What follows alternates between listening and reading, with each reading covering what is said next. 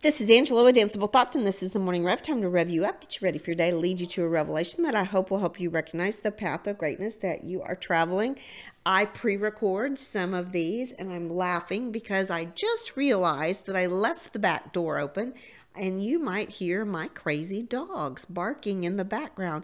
And instead of stopping the recording and going in there and bringing them in and doing all the things, because I'm a simple operation. I just operate out of my kitchen living room area. I decided to let that go. So if you hear that in the background, I think of that as the point I'm trying to make, is that sometimes we can do everything we want to set up a perfect situation, but we might forget one little detail. In this case, a very loud detail if the dogs decide to really tell you they're in the zone.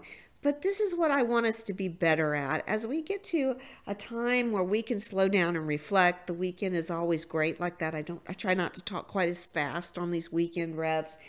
I want you to think about how sometimes it's okay to let a little thing go.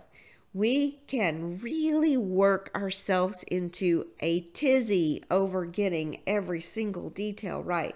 I am in the performing arts world. I know lots of creative people whose vision does not sit with them until they have covered every last detail.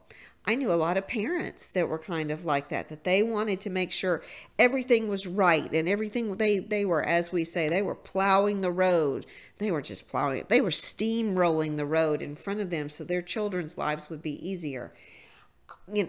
I tried too, but one of the best things you can learn is that the best plans are still going to have errors in them. There's going to be moments of unexpected joy, sometimes unexpected sorrow, sometimes just unexpected chaos. But I want you to think about that simple concept that we cannot know everything, we cannot plan every single detail, but we can prepare for how we want to react. So take it in, enjoy it, and let it be okay when things aren't exactly the way you want them.